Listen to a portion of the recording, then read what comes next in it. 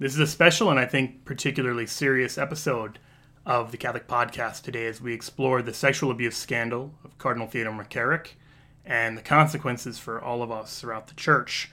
But I wanted to begin by looking at a statement by Bishop Michael F. Olson of Fort Worth, Texas, who says, "As each day passes, we learn that the former cardinal not only allegedly perpetuated abuse against minors, but also against subordinates, including priests, seminarians, and members of the laity."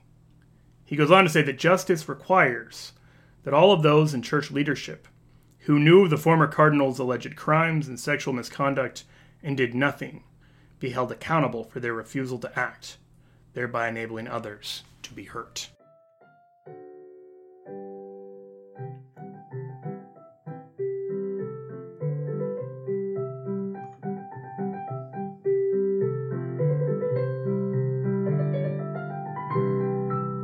Welcome to the Catholic Podcast. I'm your host, Joe Heschmeyer. I'm here with one of my oldest friends, Father Andrew Strobel, to talk about a very serious issue, the Cardinal McCarrick scandal and the issue of sex abuse scandal and how to wrestle with scandal. Father Andrew, thank you for coming on the show. Yeah, it's my pleasure to be here. Now, your own vocation story is tied up in certain ways with the sex abuse scandal. Can you maybe speak to what it was like entering seminary when you did? Yeah, I went into the seminary in the fall of 2004, which meant that I was really heavily discerning whether to go into the seminary and then applying to the seminary in the 2002-2003 timeframe, when in the United States especially, the abuse of children by Catholic priests was, seriously coming to the attention of the national consciousness, and it was a crazy time to be discerning. So you've seen this as a layman, as a seminarian, and now as a priest. How has that maybe impacted your view or your understanding of it? Well, from the beginning, when I was discerning and then talking to the Archdiocese here that I'm a priest of Kansas City in Kansas, and then finally being accepted into seminary, there was always a great sensitivity to the scandal. There was a sensitivity to how we personally behaved, a sensitivity to what would be asked of us now as priests, and any new protocols that were coming, like the safe environment standards that were coming for how we behave around children. What was emphasized in the seminary very much was impacted by the scandal in terms of how we set appropriate boundaries with families and young people. So it was always there. I think for a lot of us, there was this sense that we were kind of past the scandal in some way. So I think there's been this really painful tearing off of maybe unhealed wounds on the Band-Aids. I think, the media, if we're just going to let the media direct kind of where our attention goes to, I think, that's fair to characterize that most people thought we were past it. I mean, as a priest working in ministry actively, being ordained in then 2009, unfortunately, I have seen then, bad behavior by priests. I have seen the effects of abuse on families and trying to work with them. I've seen, like our own Archbishop here, Archbishop Naumann, do sessions for prayers of healing and trying to make some sort of reparation for victims, and then outreach to victims being offered by the Church. So in one sense, while the intention wasn't there from the media, there's always been this sensitivity. I mean, every month we're given updates through Virtus, the initiative started by the bishops to try to keep our focus on the protection of children. But now, especially in light of the most recent events this summer that are coming to light, it does seem like there's this sense of, wow, we have to dig deep again. And it is a gut check for all of us, because obviously there's a lot of concerns that were voiced back over 15 years ago that are coming up again today. One of the things, we talk about it as a scandal, but really I think we're looking at something much more multifaceted than a single scandal. You have priests who are sexually abusing, molesting, raping children. You've got sexually active priests with parishioners, with seminarians, with one another, and each of those is going to raise their own kind of unique issues. And then you have bishops who cover up these sex scandals and sex crimes, or move them around, or just don't seem to take it seriously. And now we have a new kind of dimension, at least in the American context, which we haven't really faced before, an abuser cardinal using his kind of position. So it seems like one takeaway from this out the gate is that our old answers aren't sufficient. It's very easy to fall back on things like, well, there are a lot of abusers within public schools or within these other segments of the population. But that doesn't seem to really address the heart of why this is a scandal. Yeah, for sure. And I think that's what I've seen most immediately. The response has, unfortunately, been, even just by good Catholics, kind of the same response as before. Like, well, let's compare this to the general society and what's going on, or let's just focus on the good priests, or let's focus on, just the same old answers almost that really we have to reevaluate because, some serious trust has been broken. There are very real different questions that are being asked today than they were before. So let's talk about the case you alluded to, that of former Cardinal, now Archbishop McCarrick. He raises a whole other dimension, I think, to the problem. So Ralph Martin, who will include a link to his article in the show notes, has a letter to troubled Catholics about the current crisis. And I imagine most listeners are familiar with the case, but it came out that Cardinal Theodore McCarrick, formerly the Archbishop of Washington, kind of a liaison between the Vatican and the U.S., is accused to have been sexually active with multiple adults and to have preyed upon seminarians, some of whom may not have been 18, and to have molested underage men and boys, including the first child he ever baptized. It's a kind of a shocking scandal for a lot of reasons. But one of the reasons it's shocking is because he continued to rise in the face of red flags throughout the kind of the ranks of the hierarchy. So here's how Ralph Martin puts it. He says, what has been so disturbing to so many people is the fact that there had been numerous warnings to various church officials that he was a homosexual predator, harassing many seminarians, priests, and young boys for many years, but nothing had ever been done about it. And he was continually promoted. Even after a delegation of priests and lay people went to Rome to warn the Vatican about the situation, he was promoted. Even after a leading Dominican priest wrote a letter to Cardinal O'Malley, nothing was done. Even after lawsuits accusing him of homosexual sexual harassment in 2 of his previous dioceses had been settled with financial awards, he was still promoted. And not only that, he became a key advisor to Pope Francis and offered advice on whom to appoint as bishops in the United States. So that's a bigger scandal than just, well, there are some bad apples. Yeah, it is a bigger scandal in so many ways. The people of God have been asked to trust the church, trust clerics, trust priests, bishops, to be able to effectively address the horrors of the abuse scandal that had dated back for decades in the United States. And part of that was to trust that the church was not only taking the crisis seriously, but was putting in effective ways to address victims, to address priests that had committed horrible crimes. But now we're seeing, this whole question now of trusting the bishops is now back on the table because, unfortunately, when you see such a high-ranking member of our church and the accusations that are being made, and now the Holy Father accepting his resignation from the College of Cardinals, it does give everyone pause. There's a big moment right now of like, whoa. What does this even mean? What do now we have to question? What were the assumptions that have been guiding us? And were those assumptions correct? Yeah, let's talk about that. So, like you said, 15 years ago, the bishop sort of said, we've got this, we get the message, we understand why this is such a serious scandal, and here are some concrete steps we're going to take to move forward.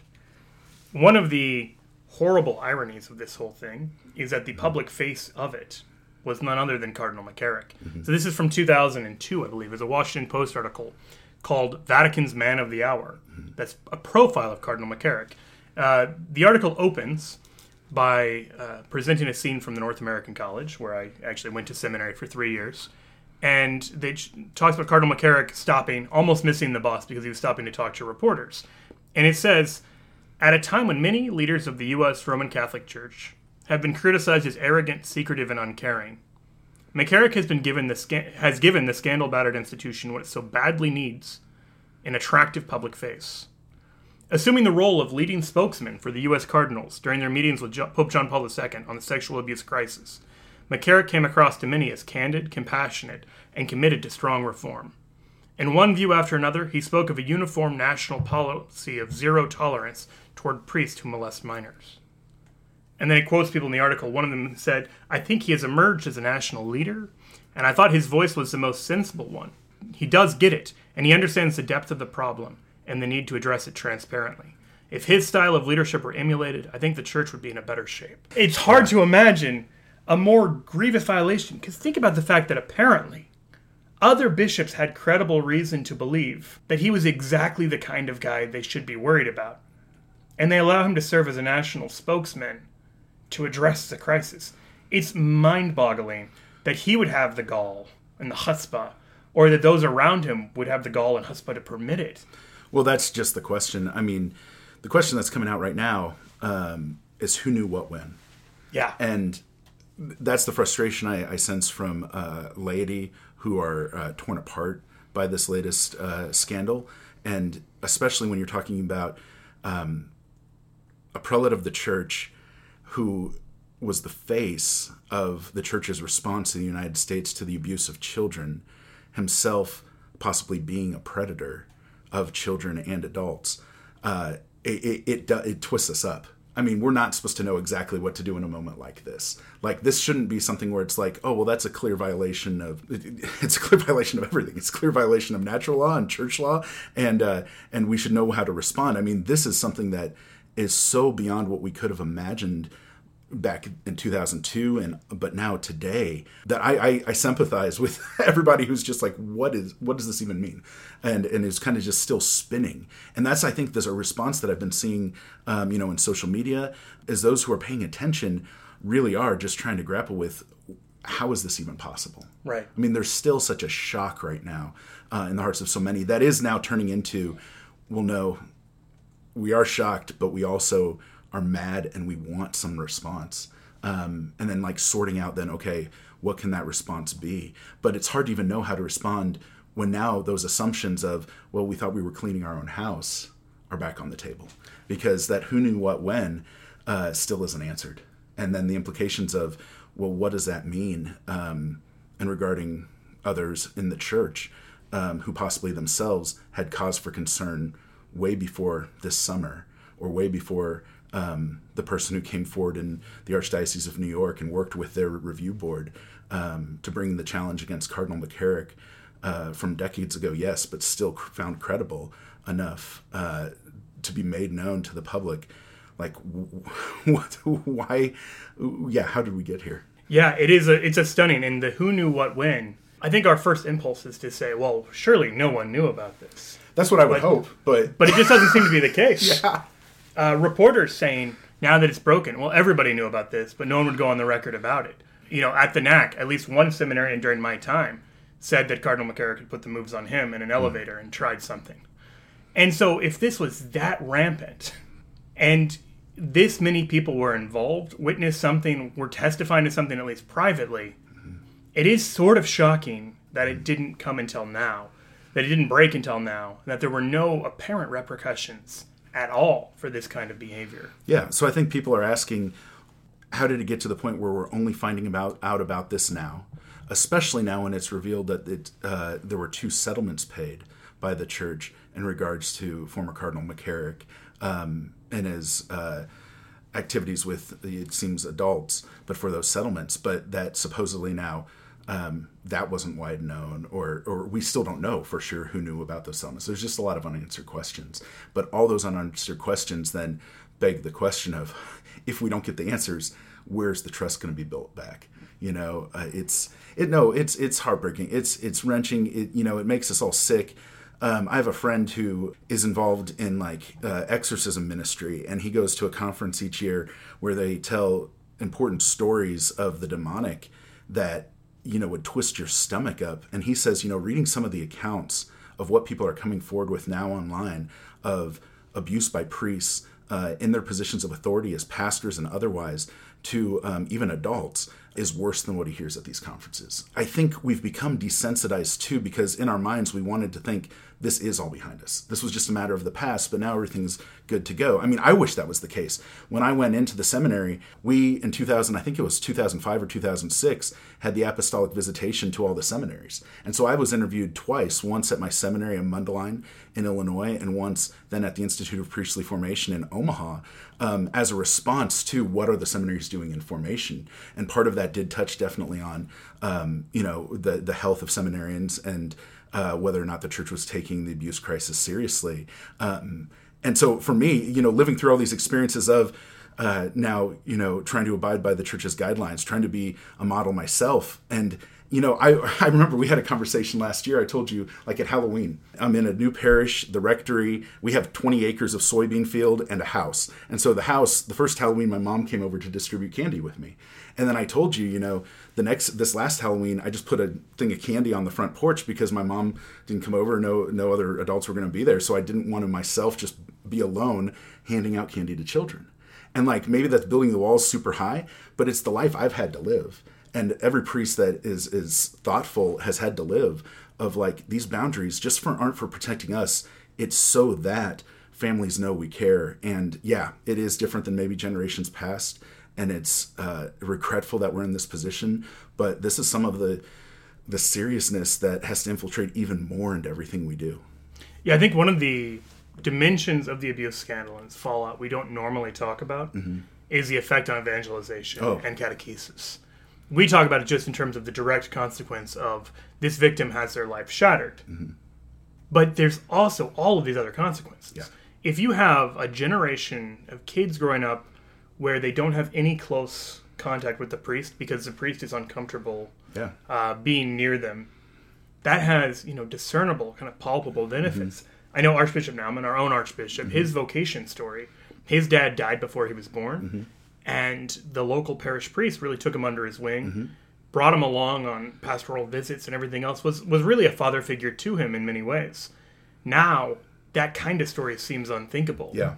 And there are consequences to that if the priest is remote, if you never have any real contact with him. I mean, we know the data here from vocations. Mm-hmm. If you interview newly ordained priests about how they first started to discern, those childhood contacts with priests are so important for forming the faith and for forming kind of a culture of vocations. All of that is lost. Yeah, there was really good commentary. I'm sorry, I can't remember everybody who's made these comments. I think this was from J.D. Flynn, had mentioned in one of his articles reporting on this. Just think now, too, about the state of catechesis in a diocese who's led by a shepherd that's not truly shepherding his people. And, it just affects everything. It rocks everything. If you've ever met anybody who was married or their marriage was witnessed by a priest who's now left the priesthood for whatever reason, or baptized their children, or, was involved in their life in some significant way, they're still rocked. It's actually, I'm so surprised how resilient some people are. But this seems, because of the nature of the latest scandal, different. I mean, it does seem different. And I think that's really important for us to grapple with.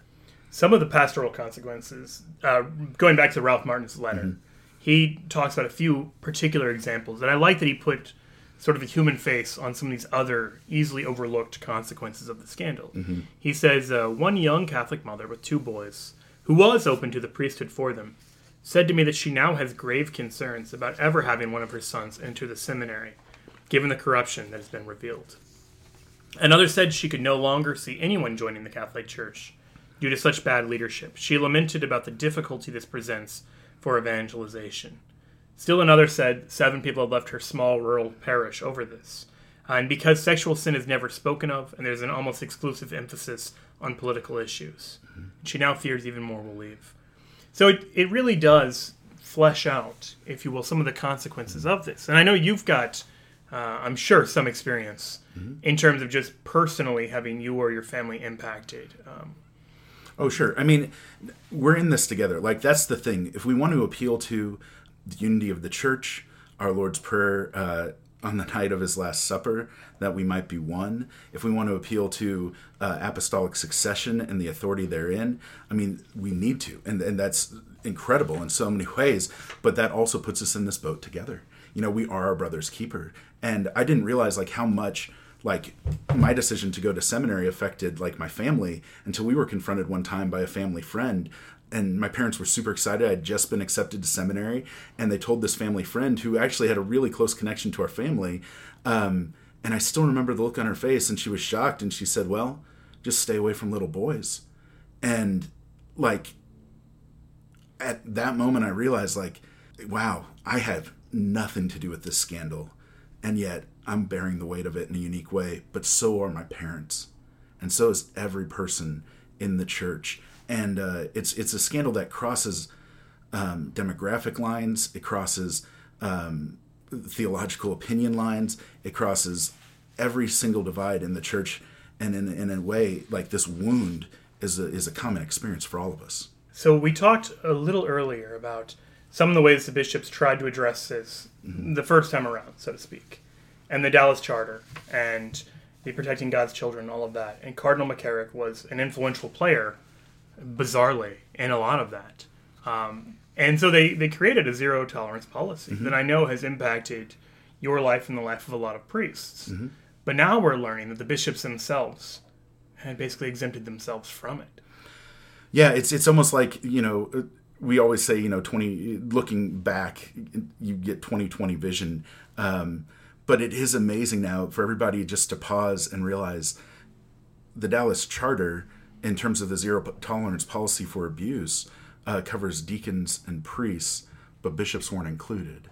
And there's an important question there of why, and is that an appropriate response now to at least include bishops in the same charter that covers other clerics?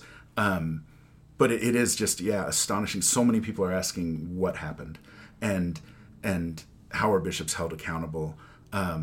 Because it is like, if someone has experienced something from a clergy member, that if it's criminal, we go to the police. If we're not sure, they should still go to the police. If it's something of a different nature than criminal, but still like a serious boundary violation, as a priest, if I'm aware, I go to my bishop. And the question, though, that arises in Catholics' mind is, what if we can't? Or what if the concern is about the bishop himself? And it's a very, very real question that's shaking a lot of people. So let's talk a little bit about maybe solutions. I mean, we've seen the problem is very bad, and we've seen that a lot of the things we thought were fixes aren't. So where are maybe some better ways to go? What are better directions to go? Well, I mean, first, and this might sound crazy, there are actually people who don't know what's been going on this summer. I have brother priests that weren't aware. Like, I know of a vocation director in another diocese that wasn't aware. And that's just crazy to me, because we need to be aware of what's going on in the church.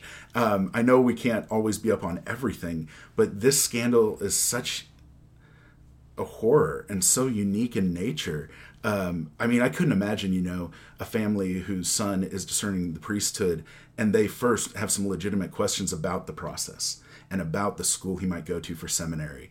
And they come to a vocation director and they say, well, in light of what's been going on, we have some questions. And he says, I don't know what you're talking about.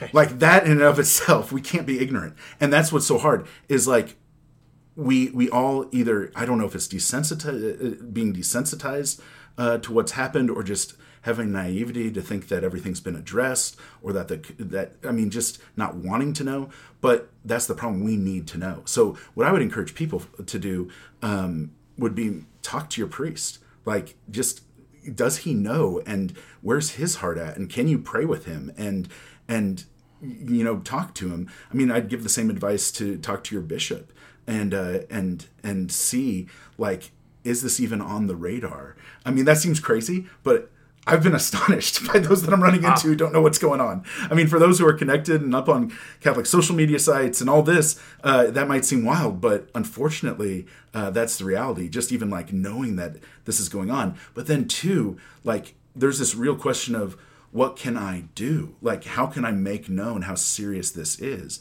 And that's something I think people, we have to bring to our Lord in prayer, and allow that to be guided by his heart, because we have to remember it's his heart who's wounded first. And his heart is wide open for us because of our sins. It's been pierced for love of us.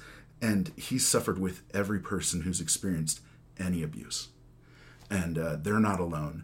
And to bring, our hearts to the wounded heart of Jesus Christ, that's on fire with love for his sacred heart, is crucial at this moment, because I know a lot of people are just disgusted and angry and scandalized to the point where they don't know what to do, so that it's like this paralysis then. But I think we have to allow Christ's fire, his intensity for us, and his passion for us, shape our response too. So I know one of the things that Simca Fisher recently wrote about this, and she was on the show 2 episodes ago. Yeah. She said, here, I'll quote her directly. She says, "I want to see bishops, many bishops, writing a pastoral letter that says, yes, I knew what McCarrick was doing. Yes, I knew what the seminaries were like. Yes, I got letters from whistleblowers. I didn't do anything. I helped keep it quiet. I persuaded myself it was in the church's best interest to pretend those horrors weren't happening, even though it was my job to protect and defend my flock. Please pray for me because I betrayed Christ, I betrayed my office, and I betrayed you all, and so I resign." That's her kind of ideal from what the bishops would do. Mm-hmm. Is that something that you think laity and priests need to be pushing more for? Is that something where we just pray and leave it in the hands of the Holy Spirit? Or Well, I think what Simca recommends there is that bishops take a hard look at themselves and be transparent and come before the light of Christ. And it shouldn't surprise bishops to hear that, because they ask anyone who has experienced abuse at the hands of anyone in the church to have that same transparency and bring it to the light of Christ through the official procedures that are in place. Every time even a priest is alleged of abuse and is removed from ministry or steps back from ministry, there's always a line from the diocese: if you know anything about any priest or anyone in the church regarding abuse or anything like that, please come forward. So the church already asked people to come forward and do the same thing. Have fortitude and trust in the mercy of God that he'll be there with you in this most difficult moment of being transparent and vulnerable. I mean, if a bishop who knows that he is culpable right now and is trying to wrestle with that, it would be an amazing witness to come forward, as Simca outlines, and admit, I'm sorry, I'm wrong, and I want to face those consequences. Yeah, I like the way you connected it. The vulnerability of those who've been abused and what we expect of them. And even the amount of flack that some of McCarrick's alleged victims have faced for not coming forward sooner or not saying anything sooner. But when you have like 2 lawsuits that get settled apparently with confidentiality or non-disclosure agreements, it seems like on the one hand, there's all this talk about the need for you to be vulnerable, you to be transparent, you to come forward. But then on the other side, it's kind of a hush-hush. Let's not actually talk about this. Let's not actually let people know that there's a current, acting prelate acting this way. Yeah, and I mean, it is it is so hard for people to grasp that this could even happen. But we can't allow that scandal to keep us from demanding what's right. From the beginning, one of the apostles, of course, betrayed our Lord in a very serious way. Judas, Peter also betrayed the Lord. But Judas, that was rooted. It's very interesting. As a friend of mine kind of described, his betrayal of Christ involved a disordered understanding of money, right? And maybe we could say there was greed there with the 30 pieces of silver, but at least he was using Jesus as a means to an end, which is always the wrong thing to do, but also a twisted or disordered affection with that betrayal through a kiss, where the kiss becomes an assault. It is not an act of authentic intimacy with our Lord. Instead, it's this assault on Christ through a twisted sexual move. And that's from the beginning, that to understand that apostles can still fall in those ways, and we all can, but to know that the apostles who are tasked with governing, who are tasked with shepherding the sheep and caring for our souls in such a unique way, are susceptible to that, should bring us all into a greater dependence on Jesus Christ in prayer, but also an explicit request to our shepherds to own up to their vocation. Yeah, I think that's a tremendous connection, connected to Judas. This kind of idea of a Judas priest or a Judas apostle, a Judas cardinal. Mm-hmm. Another thing that we've kind of alluded to earlier is this distinction between saving face and saving souls. Because one of the things that's really galling is that we can talk about this as a fall, and priests being human, being subjected to original sin. Some even very good priests will have periods of sin where they slip up and they do things they're not proud of, and then sometimes things that are contrary to the promise of celibacy. There's a difference, I think, between a slip up and someone who just seems habitually like he's just committed to a life of sin, to a life contrary to the gospel, whether that's in terms of adults or children. Someone who promises celibacy and then doesn't take that promise seriously. One of the questions it raises is, does this person even believe in the gospel? Do they believe in hell? Do they believe in what the church teaches? Yeah. And so I know this is like, there's a theological underpinning to this. And of course, if you don't believe that, how are you going to preach it? Yeah. No, of course. And that's, I think, what the people of God are also looking for is like, where's the gospel? Like, where's the call to repentance? Don Eden Goldstein, who's a doctor of sacred theology, is on the faculty at Holy Angels College and Seminary, is actually the author of the book, My Peace I Give You, Healing Sexual Wounds with the Help of the Saints, said it this way. She said, and this has been going around the internet now, she said, something very important is missing from every statement issued by bishops. So there have been a number of bishops now who are starting to come out with their own statements. But she goes on to say, thus far in the wake of the McCarrick scandal, something that would go a long way to restoring their credibility. Given that bishops form a college in continuation of the apostles' own, they need to take the initiative in summoning themselves as a body to set acts of penance for 1, the sins of bishops and all clerics, and 2, those who enable or failed to put a halt to such sins. She says, if the USCCB announced it was calling upon every one of its members to celebrate a public mass and holy hour in his diocese as an act of personal and collective, i.e. collegial reparation, it would show that the conference understands that 1, bishops' sins have a particularly destructive impact upon the entire church, and 2, if even one bishop is guilty, the entire college owns reparation to the people of God. You might argue with like the specific act of reparation she's calling for, but that sentiment of we want our shepherds to show that they care about our souls and they care about their own leadership in regards to our souls is there. And it's not to say that there aren't good bishops speaking out and already making moves to help address problems in the future, but that really struck me. Like this call to public penance, reparation, putting love where there is not love and hasn't been, to be the context for which then we discuss what's next. And I think the collegiality bit is really important. A lot of people don't understand, I think, how important bishops take the idea of collegiality. Some people are shocked, I think reasonably so, that so few bishops have spoken out publicly on this, even if in private conversation they may be shocked and scandalized by it themselves. And I think one of the reasons is they're very loath, especially in the U.S. perhaps, to make a public statement individually, apart from the rest of the group of bishops. Like they take their unity together very seriously. Sure. But I think Don Eden's point is really good, that goes both ways. That means that when one part of the body sins, the whole body's on the hook for it. You kind of can't have it both ways. Yeah. You can't say collegiality when it's convenient, when it prevents you from having to take a bold stand on your own, but then not own up to collegiality when part of that college is molesting and covering up molestation and sinning in all sorts of other ways. Yeah, it's a real gut check for all of us right now to appreciate that we are the body of Christ and we are wounded together and our response needs to be together. And thanks be to God, we do have bishops that are trying to lead us that way. I don't know. I mean, some bishops might be thinking that the USCCB is going to respond together when they meet next. And I hope they do. I hope they do in a very sincere, strong, appropriate way to everything that's been going on.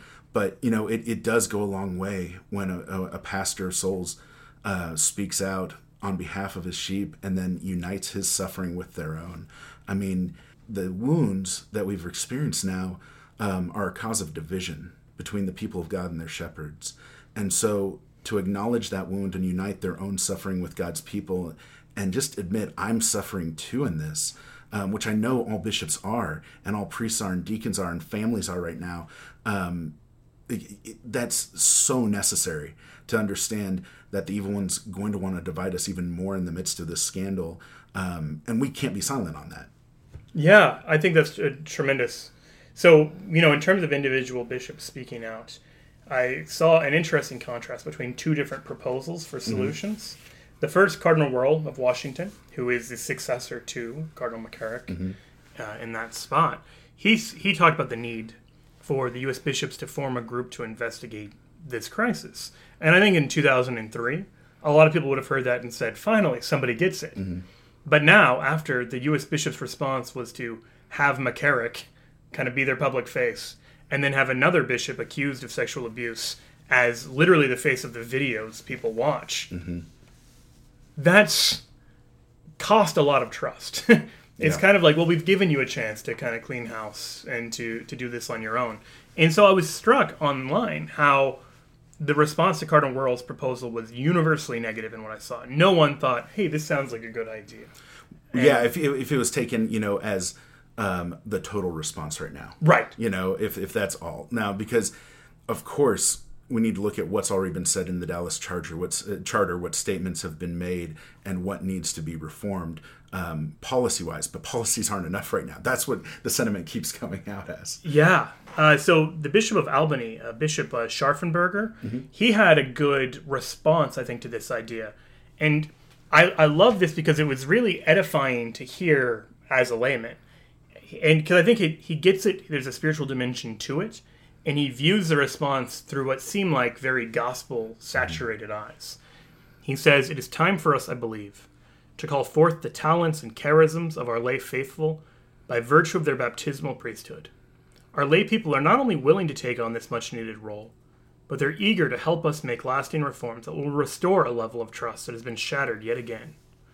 In speaking with them, we all hear their passion for our universal church, their devotion to the gospel of Jesus Christ, and their hunger for the truth. They are essential to the solution we seek. What is needed now is an independent commission, led by well-respected, faithful lay leaders who are beyond reproach, people whose role on such a panel will not serve to benefit them financially, politically, or personally. These will be a people with a deep understanding of the Catholic faith, but without an axe to grind or an agenda to push. It will not be easy, but it will be worth every ounce of effort, energy, and candor we can muster." That seemed to get it. I mean, whatever you think of the particular proposal of having like a lay-run commission investigating this problem to ask the who knew what when questions, I think recognizing that this is a unique spiritual opportunity for the laity to really step up, to pray for their shepherds, for one. And not, I mean, there's, I think, very commonly a tendency among Catholics to say, oh, Father will do it, or the bishop will do it, to leave everything, evangelization, salvation of souls, all of that in the hands of bishops and priests. And if nothing else, this is a wake-up call that we can't just act like there's a clerical class of saints and the rest of us are exempted from the call to sanctity. Yeah, especially when right now trust is really hurting with the people of God and their shepherds.